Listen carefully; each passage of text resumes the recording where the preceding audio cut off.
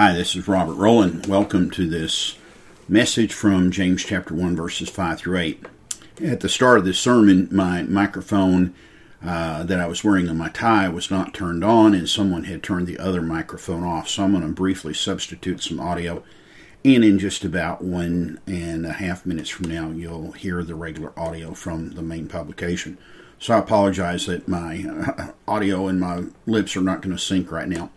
James chapter 1, verses 5 through 8 is one of my favorite passages in the book of James, and it is a passage that has motivated me for the last 40 years to make at least one daily prayer request, and that is to ask God for wisdom. It's my habit, and even if I get so busy I don't feel like I have a lot of time to pray, which none of us should feel like that, but we do, I still try to find time to just say, Lord, I've got a big day ahead of me. Would you please grant me for wisdom what's ahead? So this is an incredibly important passage for me. So we're going to look at James chapter 1, verse 5, and then some of the information that follows it. But it's the verse that tells us, if anyone lacks wisdom, let him ask of God, that gives to all men liberally, and upbraideth or scoldeth not. Or here it says, without finding fault, and it will be given to you. And so this is an incredibly important passage, and it's a passage with a promise that if we ask God for wisdom, He grants it to us. But so last time we talked about this idea of intentional rejoicing during purposeful testing. We found out that tests and trials come in our life for a reason, and we have to learn how to intentionally rejoice. That's why James says, count it all joy, brethren, when you fall into divers trials, knowing this, that the trying of your faith worketh patience, and let patience have her perfect work, that you may be perfect and entire, lacking in nothing.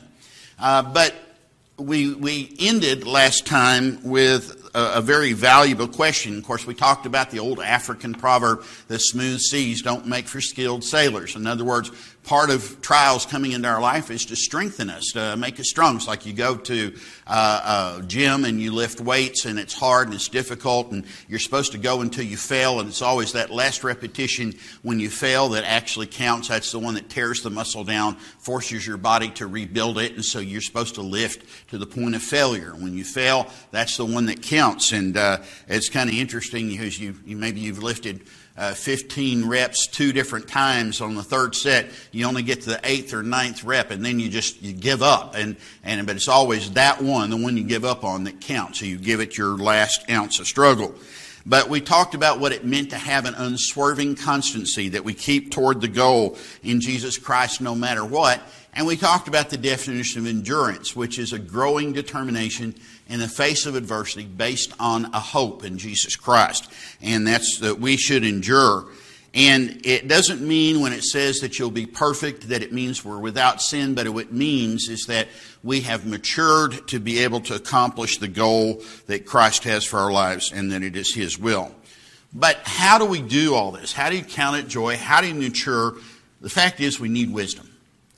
When trials come, sometimes you want to do stupid stuff. Now, Dave Ramsey has a saying I really like. He says, when you do stupid, you reap desperate.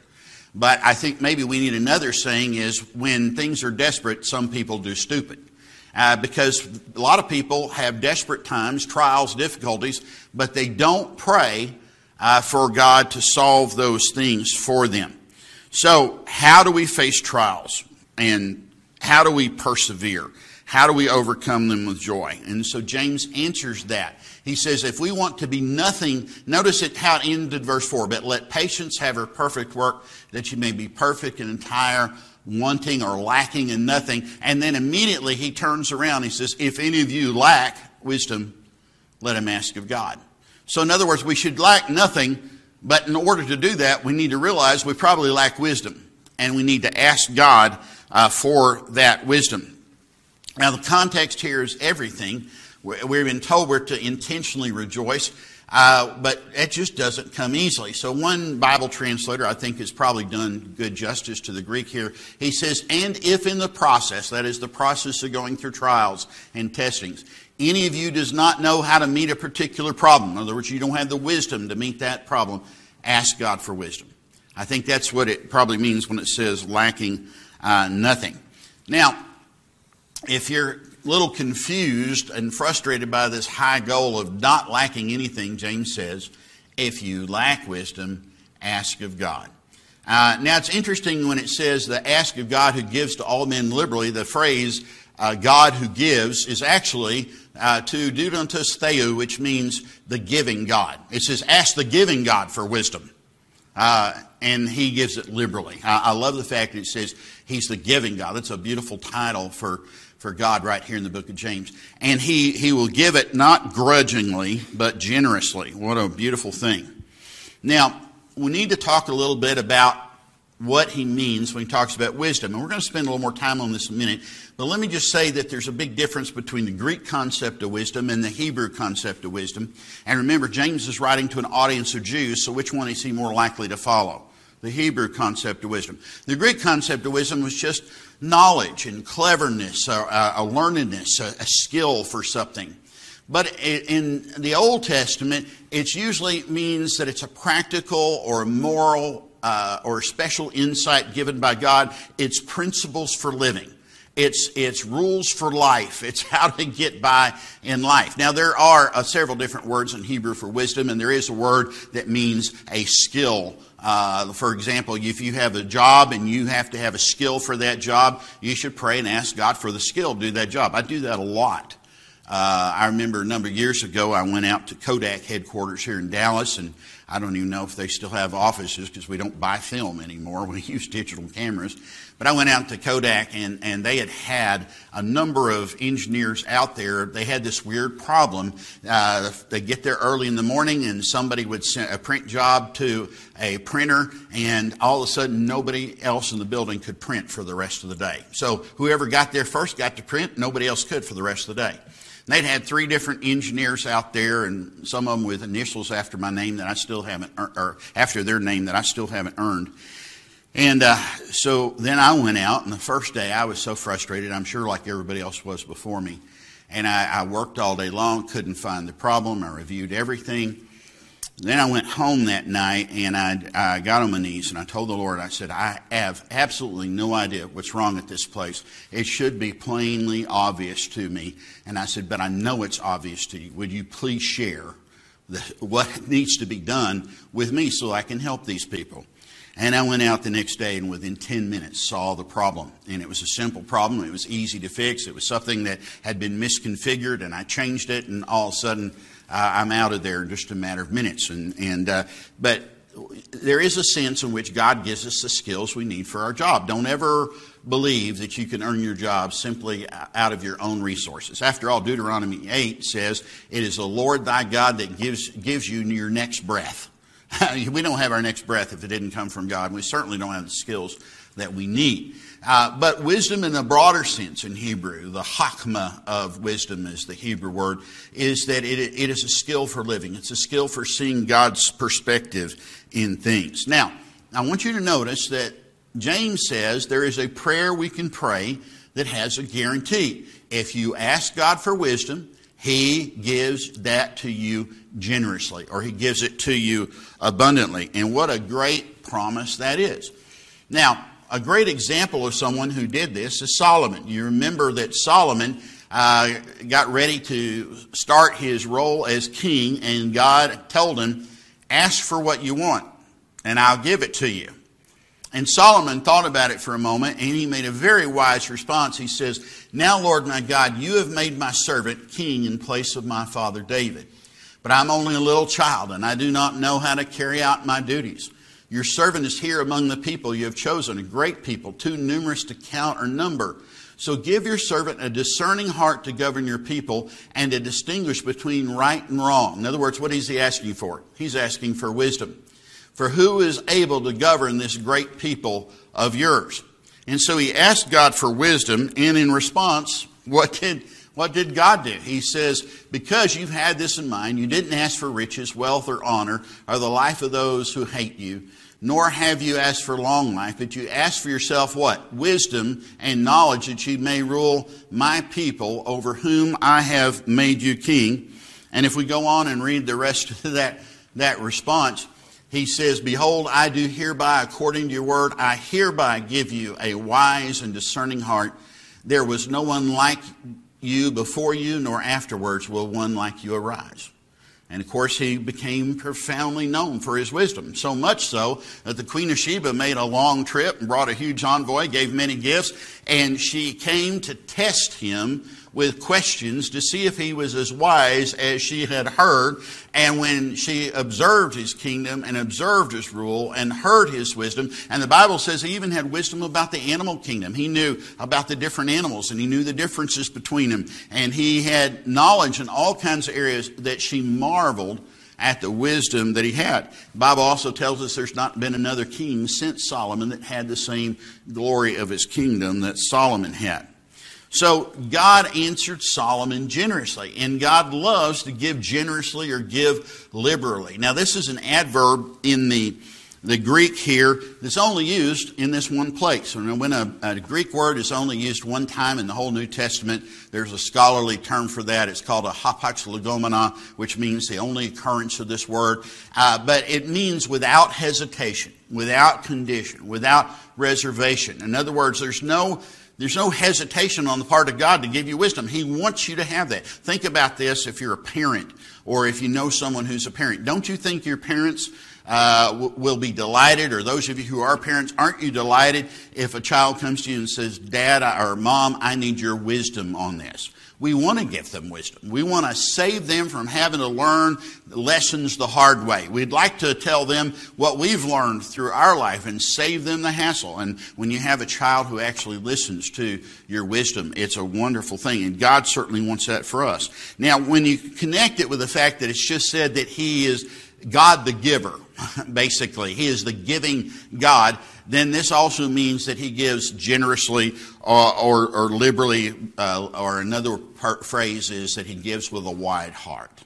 I think that's a beautiful phrase. Now, not only does He give us liberally, but it says He gives to us without reproach. Now, this is an interesting idea. For one thing, He doesn't make us feel guilty that we didn't use the last wisdom He gave us. Now imagine that your child came to you and they said, Dad, I really need your wisdom about this situation. They start telling you about a situation at work and they don't know quite how to handle it, or a situation at school, they're not quite sure how to do it. And imagine what would happen if you responded to them and say, you know what, before I tell you how to handle this, I got to tell you, it really disappointed me that you didn't use the last wisdom I gave you.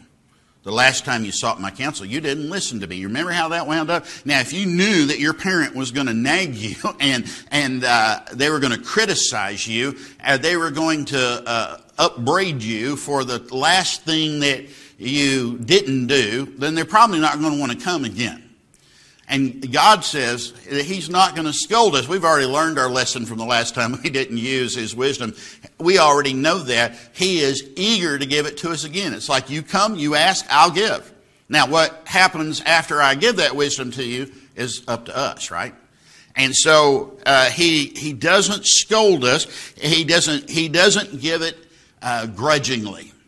In other words, He doesn't hold a grudge at the last time we didn't do something right, or the fact that we went through a situation recently, we didn't ask God's wisdom. I think about Joshua. You know, here he is, and he's leading the conquest of the promised land. And before they conquer the walls of Jericho, Joshua prays. God tells them specifically how to overcome Jericho. They're to walk around it one time a day for 6 days. On the seventh day, they walk around it 7 times. Then they're supposed to blow the trumpet with a ram's horn, and they all shout Hallel, which is the Hebrew word for praise.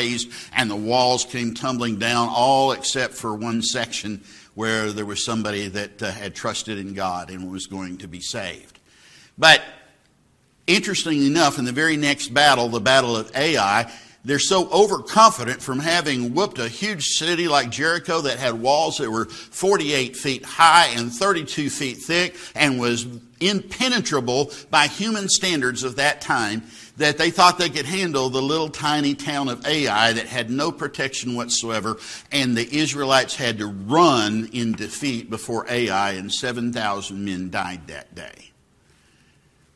But what you notice is that Joshua didn't ask for wisdom. He didn't pray. And so the Bible says he fell before the Lord and poured out his complaint before the Lord. And we shouldn't complain against God, but aren't you glad you have a God that listens when you complain? He poured out his complaint, and then God says, well, there's a reason you didn't seek me. Later, Joshua fails to do the same thing. He and the elders of Israel failed to pray before making a treaty with the Gibeonites. But Joshua is a wonderful example that when you ask for wisdom, there's some great victory. When you don't seek God's wisdom, there's some failure. But God, when you ask for wisdom, doesn't say, hey, I'm not giving it to you. You didn't listen last time. He gives ungrudgingly. He's delighted for us to ask for wisdom. And he gives his wisdom in a way that shows his love and his care for us. When the few times that my kids have come and sought my counsel on something, I listened, and I was patient, and I was kind, and I responded with love because I was delighted they were asking. Another translation, I think this is the Phillips translation, if I remember correctly, of 1:5 says this: if any of you need wisdom, you should ask of God. He will give it to you. God is generous and will give wisdom to all who ask him in a way that shows his love and care. And that's a very good translation.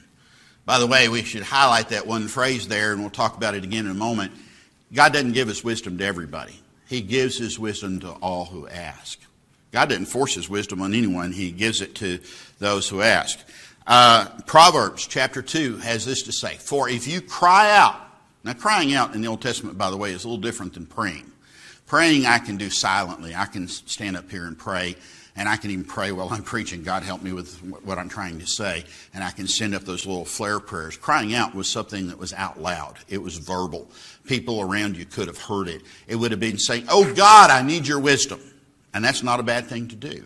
And he says, if you cry out for understanding, and that's kind of a synonym for wisdom in the Old Testament. If you cry out for understanding, if you lift your voice, again, this is a verbal out loud thing, for insight, if you seek her like silver and search her out like treasure, then you will understand the fear of the Lord, and the knowledge of God you will find. For the Lord will give wisdom, from his mouth come knowledge and understanding.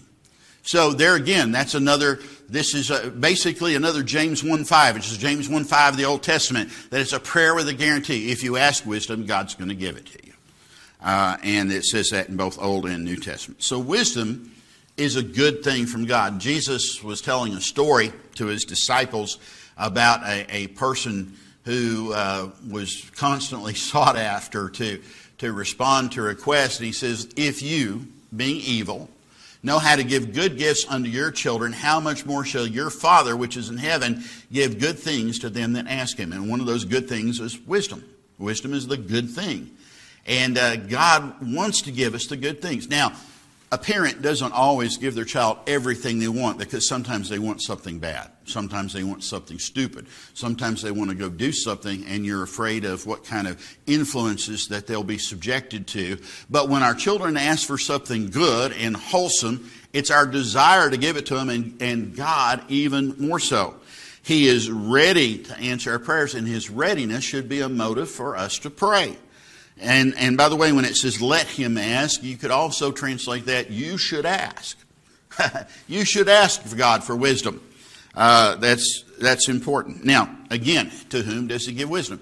Not just to everybody. It does say who gives to all without reservation, but you need to go back up in the verse a little bit. It says let him ask from God who gives to all what? All who ask him. Let him ask of God who gives to all who ask him without reservation and without reproaching, and it'll be given to him if you ask him for wisdom. Now, by the way, we shouldn't walk through life under the assumption that we have wisdom already. Now, we may have been taught some great things by our parents. We may have studied God's Word in the past, and we may have a lot of wisdom built up from years of experience and years of studying God's Word. Quite frankly, I don't think I have ever reached the place, even after 40 years of the ministry and 40 years of preaching God's Word, that I feel like I have adequate wisdom for every day. In fact, my habit is, first thing every morning, my first prayer to God, after I say, Father, I say, God, please grant me wisdom. If I don't have time to pray for anything else, I pray for wisdom. Because I think it is absolutely essential that we do so. And it should be a habitual prayer request. We should come to Him at all times and habitually wait on Him for guidance and for direction. Who gets up in the morning, he puts on his uniform, and he what the weather is, and I already know how to fly a plane, so I'm not going to go to the flight briefing.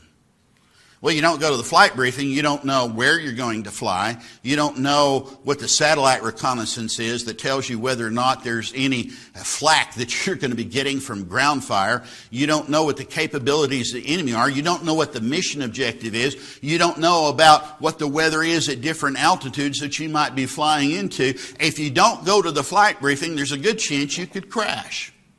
And I think when we get up and we start down the day and we don't take a few moments out to listen to God, and I say prayer is a two-way thing. We should ask Him for wisdom, but then we ought to have our Bible open and start reading to find it. By the way, I found a little trick years ago, and you should try this trick in your own life and see if it works for you like it works for me. When I'm needing wisdom in a particular area, I open up the book of Proverbs.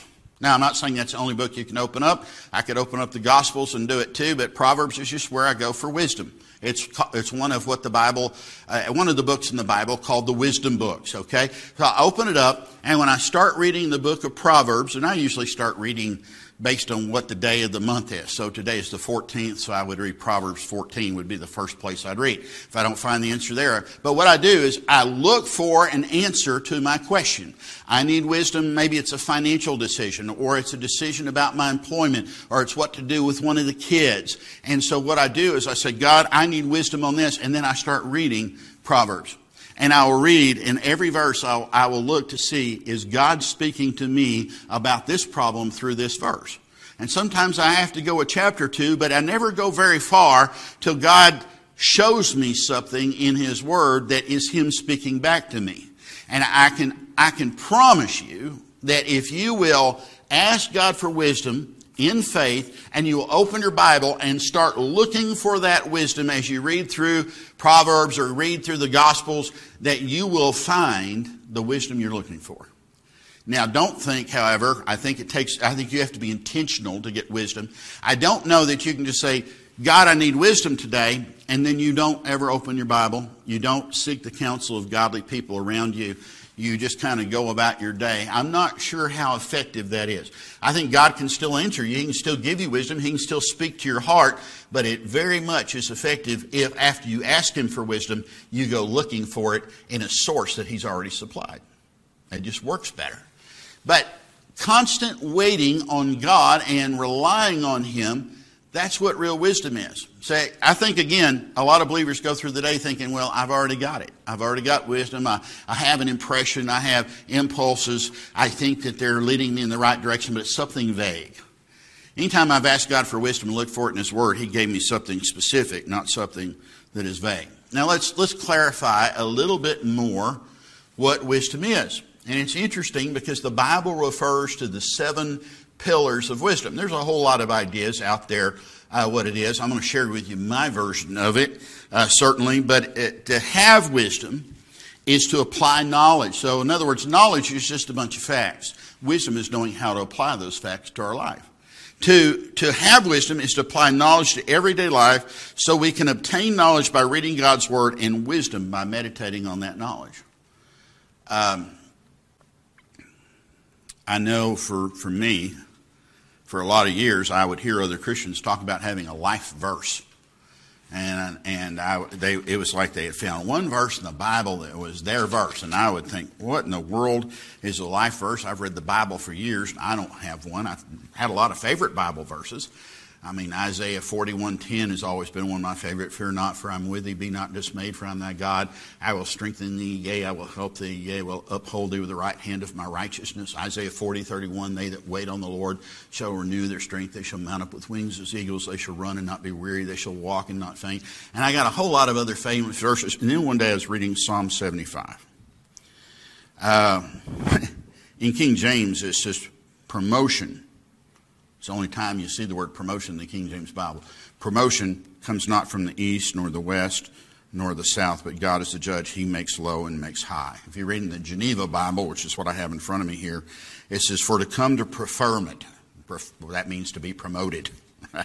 It's neither from the east nor the west nor from the south, but God is judge. He makes low and he makes high. And it used to just bug me when I read that verse.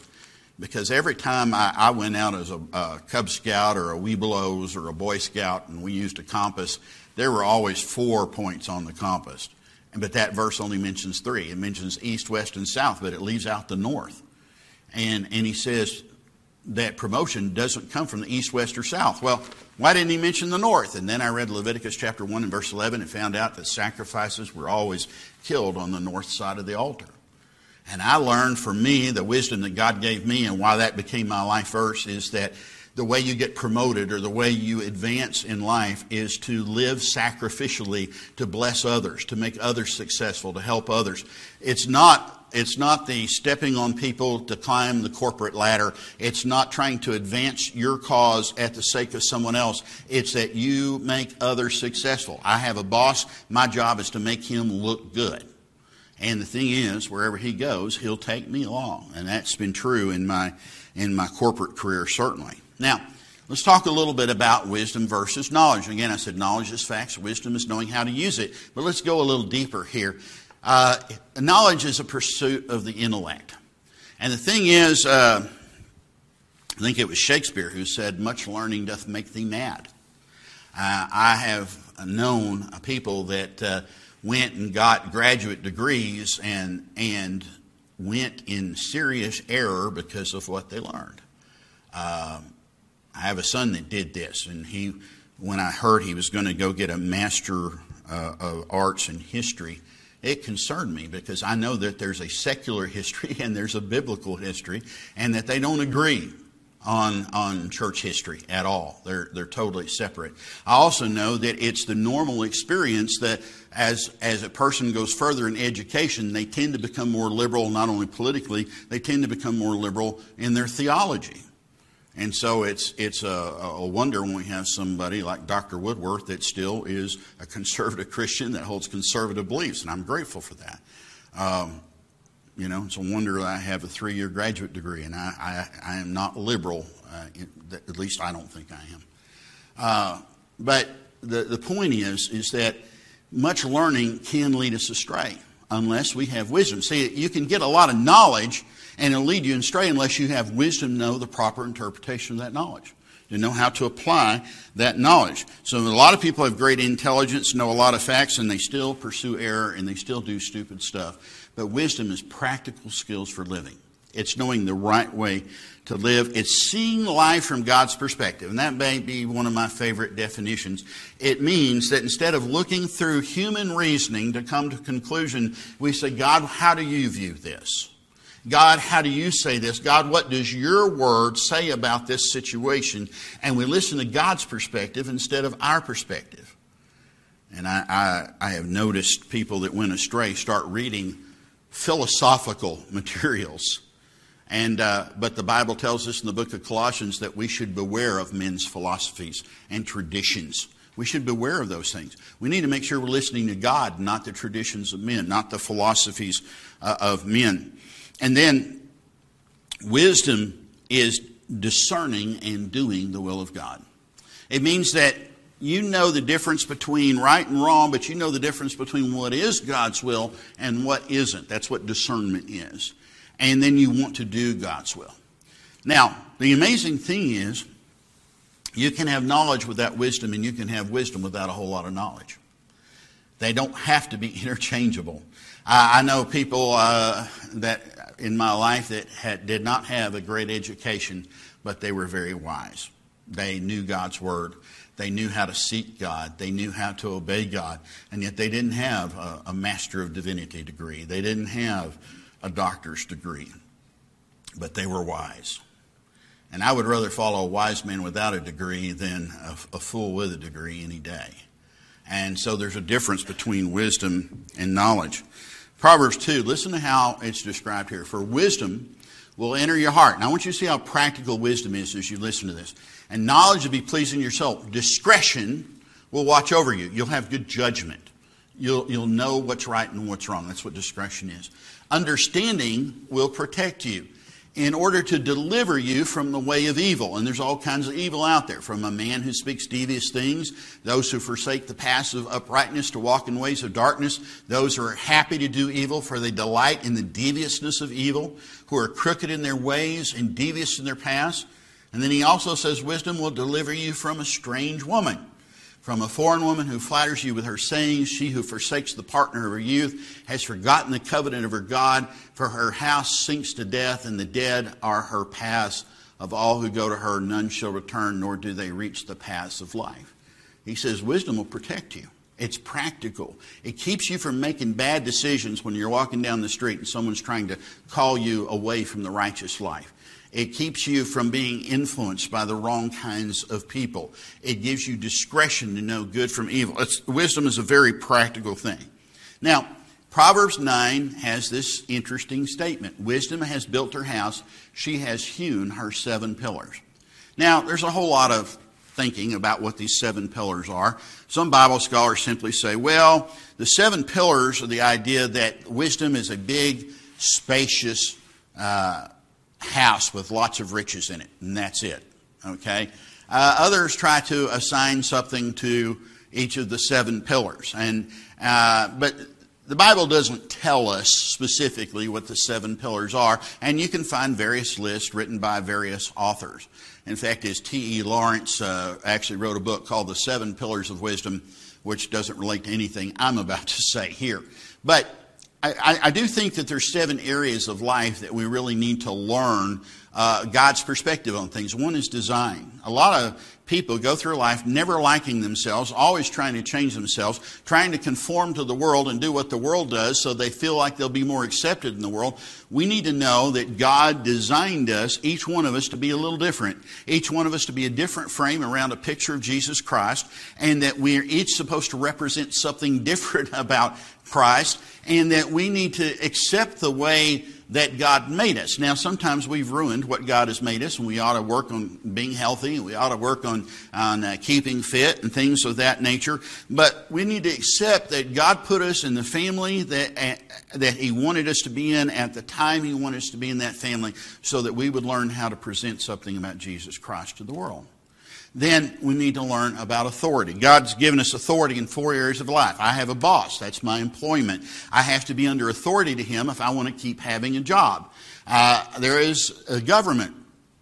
And sometimes we have good people in government. Sometimes we have bad people in government. But Romans 13 tells me as long as they're not asking me to disobey God's word, I should try to live peaceably by getting along with those in my government. And we've got, here at the state level, we've got some real heroes. And in the national level, not so much. But the thing is, as long as I'm not being asked to violate Scripture, then I should try to live a peaceable life in all godliness and honesty, and I need to pray for those who are in authority. Also, in home, there is an authority in our home. Now, I'm supposed to check with my wife before I make rash decisions, because she's my radar, keeps me from flying into a mountain. But ultimately, the final authority in our home, other than, of course, Jesus Christ is the authority in our home, but that's me. I have to make those decisions. I have to... If there is a problem, if there is a disagreement, as someone once said, the buck stops at my door or at my desk. There's also, there's also at church, and I didn't put that one up there. I had 2 up there, work and employment both. I should have said at church, because Hebrews 13 says, obey them that have the rule over you, for they must give as though they had authority, because they must give an account for your souls. One day, the pastor and I will have to give an account for whether or not we were faithful in our ministry to you. Whether we taught you the whole counsel of the Word of God. Whether we preached expository sermons or just preached whatever topics came to mind for us. Did we teach you the Word of God? That's going to be important. Then there's responsibility. That means we need to understand that God put us on earth to serve Him and to serve others, not to go around demanding our own rights all the time. And that seems to be what's wrong with society. They want to protest and they want to burn stuff down. They want to break through store windows to demand their rights. But Jesus said, for even the Son of Man came not to be ministered, but to minister and to give his life a ransom for many. He's our example. He didn't demand his rights. He came to serve us, and he's the King of Kings and Lord of Lords. So I know that we're certainly not above that. And then there's suffering. We have to understand that suffering is a part of life. We're told in the New Testament, all that will live godly in Christ Jesus shall suffer persecution. We're going to suffer. Other things are going to happen to us, and it's going to make us suffer. But if we understand suffering properly, as James was telling us to count it all joy when we fall into different kinds of trials, we know that God uses that suffering to smooth off our rough edges. He uses that suffering to drive us to our knees, to pray to Him more, to communicate with Him more. He uses that suffering to equip us to help others who are suffering. Of course, Chris and Desiree are such a blessing to our church and a blessing to us, and I'm sure they're listening online with Jubilee and Selah right now, and it's so much fun. They sent me a video a few weeks ago of Selah. She's 18 months old, and she's sitting on the couch there watching the computer, and Brother Dennis is leading singing, and apparently he was peppy that morning because she's doing a little jig on the couch to his music, and what a joy to watch that. But one of the things that they've gone through learning how to deal with a child with autism is I've been able to put them in touch with a couple of others that have children that have autism, and it's such a comfort to talk to other people that are in the same boat with you. And so when you go through suffering and my experience with pain, I am very sympathetic to people in pain. I'm very sympathetic when people hurt because of the weather, because I do too. I'm sympathetic to the fact that one of the worst parts about being sick is going from doctor to doctor to doctor, and every doctor takes different tests, and every doctor makes you wait for the test. And sometimes the worst part about being ill is waiting for the test results. But suffering helps us to serve others, and it smooths out the rough spots in our own characters. And then there's the principle of ownership, and this is understanding that everything we have belongs to God. It's not your paycheck. It's God's. He gave you the ability. It's the Lord thy God that giveth thee power to get wealth, Deuteronomy 8. It's His. Everything is His. Cattle on 1,000 hills are all His.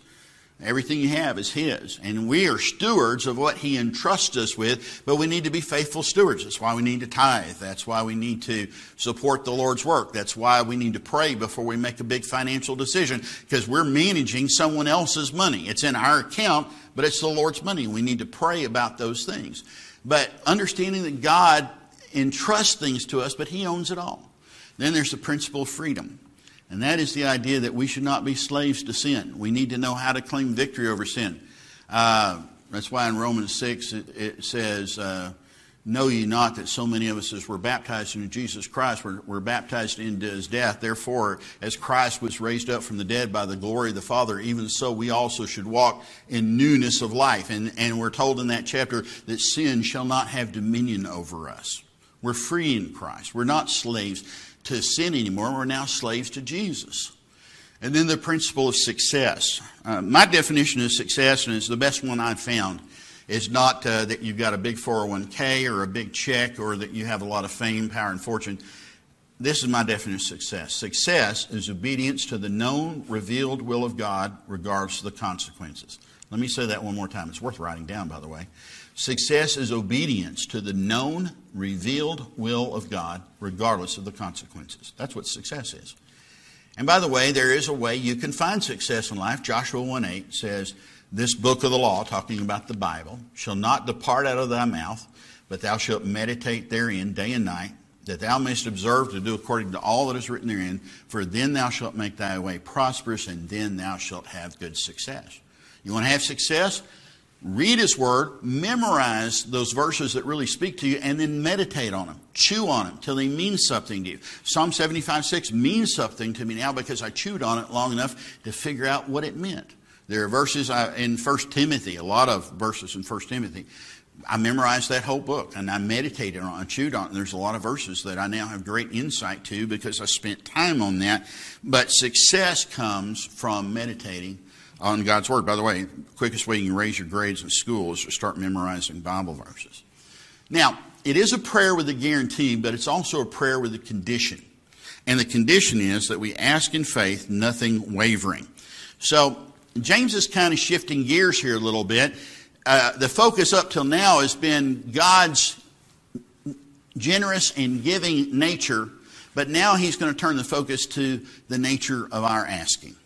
It is God's nature to give. It is God's nature to answer a prayer for wisdom. But we need to make sure our nature is ready to receive that wisdom. And so just in the same way that in Ephesians we had that, but God, which changes the direction of the passage. Here we have, but let him ask in faith, nothing wavering. There's some prerequisites to getting wisdom. And we've got to be wise in our asking. The first thing is we have to believe in faith. We have to believe and not doubt. The diakrinomos, which is the Greek word for doubt, means vacillating, going back and forth. Diakrinomos actually means two judgments. You go from this judgment to this judgment to this judgment to this judgment. It's like you think this, then you think this, then you think this again, then you think this again, and you can't make your decision. So it reminds me of Joshua asking the children of Israel, how long will you halt between two opinions? You need to figure out what you're going to do. You're going to serve God or you're going to serve yourselves? You're going to serve the gods of the promised land. What are you going to do? How long are you going to halt here? And we got to ask in faith. And we don't want to come to God like a wave on the sea that's driven with the wind. It's tossed about. And it's interesting. We'll talk more about what it means, the horizontal and vertical there in just a moment.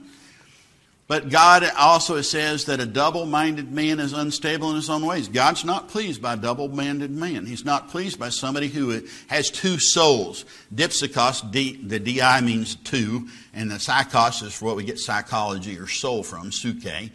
Means to be two-souled. You've got one soul that's trying to hang on to the world, and the other soul that's trying to serve God. And what did Jesus say about that? No man can serve two masters. You're either going to hate one and love the other, or you're going to try to cleave to one while you're trying to hold the other. It's going to rip you in two. You can't do that. He says a double-minded man is unstable in all he does. He's like a staggering drunk that's going around. And our answer to our request for wisdom depends on whether or not we can ask in faith. Now, faith here is more than just trusting the facts about God. It is relying upon God. Now let me explain the difference. There's a whole lot of things I believe about God. I know He loves me. I know He sent His Son Jesus Christ to die for me. I know Jesus Christ rose from the dead. But there are times in my Christian experience that I don't feel those things. I know them, but I don't feel them. Or maybe I know those things, and maybe I feel them, but I don't rely upon them. See, to ask God for something in faith means you are relying on God to answer accordingly. That's what it means to trust God, is to trust on Him and rely on His promises. So it's not just a belief in a proposition that my prayer is going to be answered. It means that I'm confident that God's going to give me the wisdom that when followed leads me where I need to go. And you wait on God's wisdom. By the way, waiting on God's a talent, especially in this day. We get all our answers pushing a button or clicking an icon on our smartphones. Waiting on God is a bigger talent now than it ever was. We don't do it too well. See, faith is not just a feeling or an abstract concept. It is an action. And I think maybe sometimes we need to translate it as a verb. One translation says, when you pray, you must believe God. That's what it means to pray in faith. Now, the thing about doubt is that it's the exact opposite of faith. It is, if you can't have two at the same time. You can't ask in faith and be doubting. The two are mutually exclusive of one another. So doubting is the opposite of believing. Doubting means to differentiate or to be divided amongst yourself, to waver between two alternatives or two choices or two opinions. That's doubting. I'd be interested sometime in seeing what the Chinese word for doubt is. I haven't looked at it. I remarked the other day that the Chinese word for confusion, true story, Chinese word for confusion shows a picture of two women under the same roof. And you try having 6 daughters. But I think it's kind of an interesting observation. But it means that a person who doubts is torn between his allegiance to God and this this distrust that says, I don't know if God's actually going to take care of me. I don't know if God's actually going to handle my problems. It's kind of like, I know intellectually He's supposed to do these things, but I don't know if I can really trust Him with my life here. That's the problem that people get into. And so a good way to render this passage is, but when you pray, you must have confidence in God. You must have no doubt at all. We need to trust God, not have any doubt at all. And then he gives an illustration from nature. And I mentioned in our first week study in James how James was replete with illustrations from nature. And this is one of those illustrations. It says, but let him ask in faith without any doubting, for the one who doubts is like the surf of the sea, driven by the wind and tossed about. So when he's talking about the surf and tossed about, he's talking about the height of the waves. Now, Judy and I love to scuba dive, and we like to go out to the ocean, and I wanted to share that experience with my kids. I thought they'd have a great time. So last time we were in Florida, and that was my first experience with waters in Florida, I took them on a snorkeling trip. So we got on this boat and we went out, and of course the water was a little early in the day, and the water was a little choppy. And I didn't really appreciate just how choppy it was. And things are fine as long as the boat's moving. When the boat stops and there's big waves, the boat's going, I forget how many times Hope threw up while the boat was anchored there. Twice. They're disagreeing over here whether it's once or twice. I know it was multiple times, so Christiana's probably right. But Arthur and I hopped in the water because we were ready to snorkel. And of course, what I noticed when I got into the water is that the waves, because we're snorkeling, which means we're on top of the water, and believe me, that's not where you want to be when there's a lot of waves. What you want to be is wearing scuba gear underneath the water, because 3 feet down or so, the water's calm. But up there, it's just choppy. And I noticed I'm trying to swim out to this reef to see these fish, and they were beautiful. But the whole time, we're going, up and down with the waves. And I can see how somebody that stayed in the boat was going to get sick. Somebody that didn't like the water like I do is not going to enjoy that as much. But it made it difficult to swim. But we've been other times when we've gone out on a boat in the middle of the ocean, we jump in the water by a reef, and it's calm. Judy and I, on our last trip to Mexico, we had the opportunity. We're on a boat. We see a school of dolphins. They stopped the boat. We jumped in, and for a few minutes got to swim with about 10 dolphins out in the open ocean, which is pretty unique. But the waves were not choppy that day. It was decent weather, and it wasn't a hard thing to be out in the water. But he says if you're a person with doubt, you're like the guy that's bobbing on the highways and is up and down. Your life is on a roller coaster because you're trying to trust God, but every time you think you got your hand on trusting God, then you doubt on the next. And 1 minute you're feeling really good, the next minute you're in doubt, you have anxiety, you have panic attacks, you can't cope, and then the next minute you're trying to lay hold on your faith, and you're up and down and up and down. Have you ever heard anybody say, my life feels like a roller coaster lately? Maybe it's a problem with doubt. And then he also says they're driven by the wind. Now this is talking about the frequency. On a calm day at the beach, the waves roll in gently. When the wind comes up and picks up the speed of the water, the waves come in sometimes much faster. And the thing is, no matter what ocean you happen to be on, or for that matter, on the side of a lake, the waves never stop. Now, I have seen it pretty calm before on a lake, and I've seen it where it looked fairly placid. And I know back in my days when I did water skiing, I loved it when you would see a calm on the lake, because that was the best water skiing weather. But now, you go to the ocean, the waves never stop. You get used to that. That's why you can buy sound machines with the sound of the ocean, because it just keeps coming in. When you have doubt, it's persistent. It's relentless. It keeps attacking you over and over again until you deal with the cause of that doubt. It's a persistent kind of thing. What we need is more of a childlike faith. When children come to their parents when they're very young, they have faith that mom and daddy can take care of practically anything. I still will never forget the time my oldest daughter came to me, and she was about 4 years old, and she had a tear in her eye because her favorite rubber band had broken. Now, believe it or not, kids get upset when the rubber band breaks, particularly if they were using it to power a little plane propeller or something like that. And she just came and she handed it to me and she said, "Daddy, fix it." And I said, "Oh, look over there, Melody." And I went and grabbed another rubber band and said, "Here it is, it's working now." Now, I probably postponed too long letting her know that I couldn't solve all of her problems, but that day she still had faith to believe that I did. That's that childlike faith. Daddy can fix my rubber band. But we need to have a faith that relies on God. My children don't worry about where their next meal is coming from. Sometimes I do, but they don't worry about that because they rely on their parents to provide for them.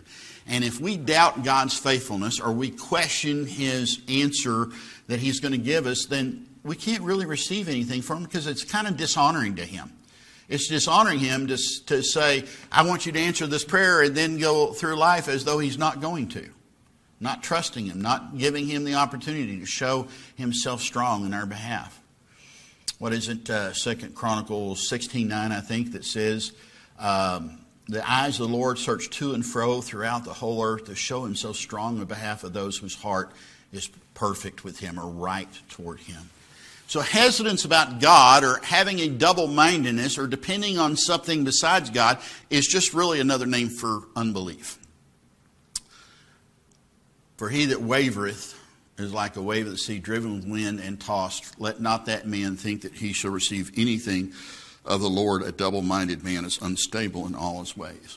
And what we need to do is have a single focus. If we're double-minded and we're looking to the Lord for our solutions and looking somewhere else at the same time, it's dishonoring to Him. And God cannot honor the believer and answer his prayer when the believer does not honor Him first. David expressed this better than anyone, I think, in Psalm 62:5. He says, "My soul, wait thou only upon God, for my expectation is from Him." We're to wait on God and only on Him. Now, you don't ask God for wisdom and then you go listen to all these other people talk about what they think you should do, and you ask your ungodly friends for what they think you should do, and you don't start collecting a consensus of all your friends. Now, seeking godly counsel is okay. The Bible says, "In the multitude of counselors, there's safety." But the point is, you got to listen to godly counselors, and you have to first ask God for His wisdom. But I love that He says, "Wait thou only upon God, for my expectation is from Him." Now, faith that is real faith acts upon God's will. I think one of the best examples of saving faith and a faith that acts is Abraham.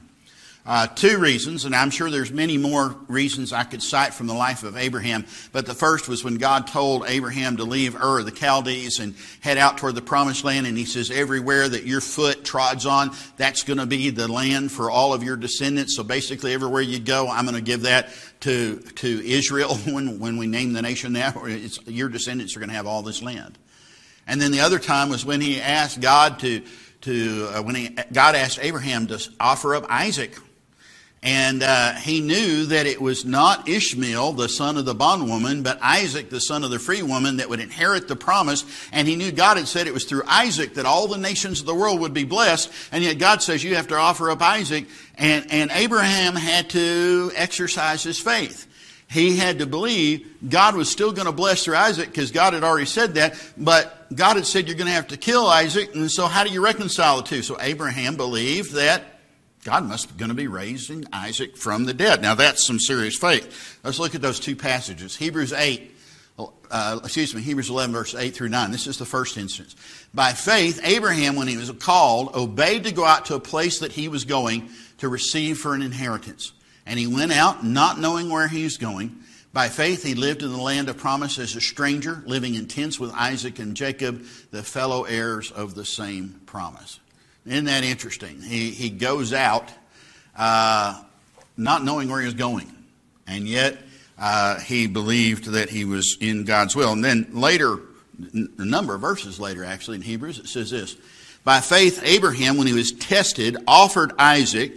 And the one who received the promises was ready to offer his one and only son, with reference to whom it was said, 'In Isaac your descendants will be named.' Having reasoned that God was able even to raise him from the dead, from which he received him back also as a symbol." By the way, there's a whole sermon just in that verse, because he was on Mount Moriah. there's a hill on Mount Moriah called Golgotha or Calvary. And when he got to the top and Isaac's on the way up is carrying the wood on his back for the sacrifice, just as Jesus carried the cross on his back, Isaac asked his father, where's the sacrifice? We don't have anything. And Abraham replied, Jehovah Jireh, the Lord will provide a sacrifice. And he gets up there, he's ready to slay Isaac, and all of a sudden the angel stops his hand, and then there is a ram caught in the thicket, and that ram becomes the substitutionary sacrifice for them. In the same way, Jesus on that same hill later gave up his life to be our substitute, to provide us God's grace through his atoning sacrifice.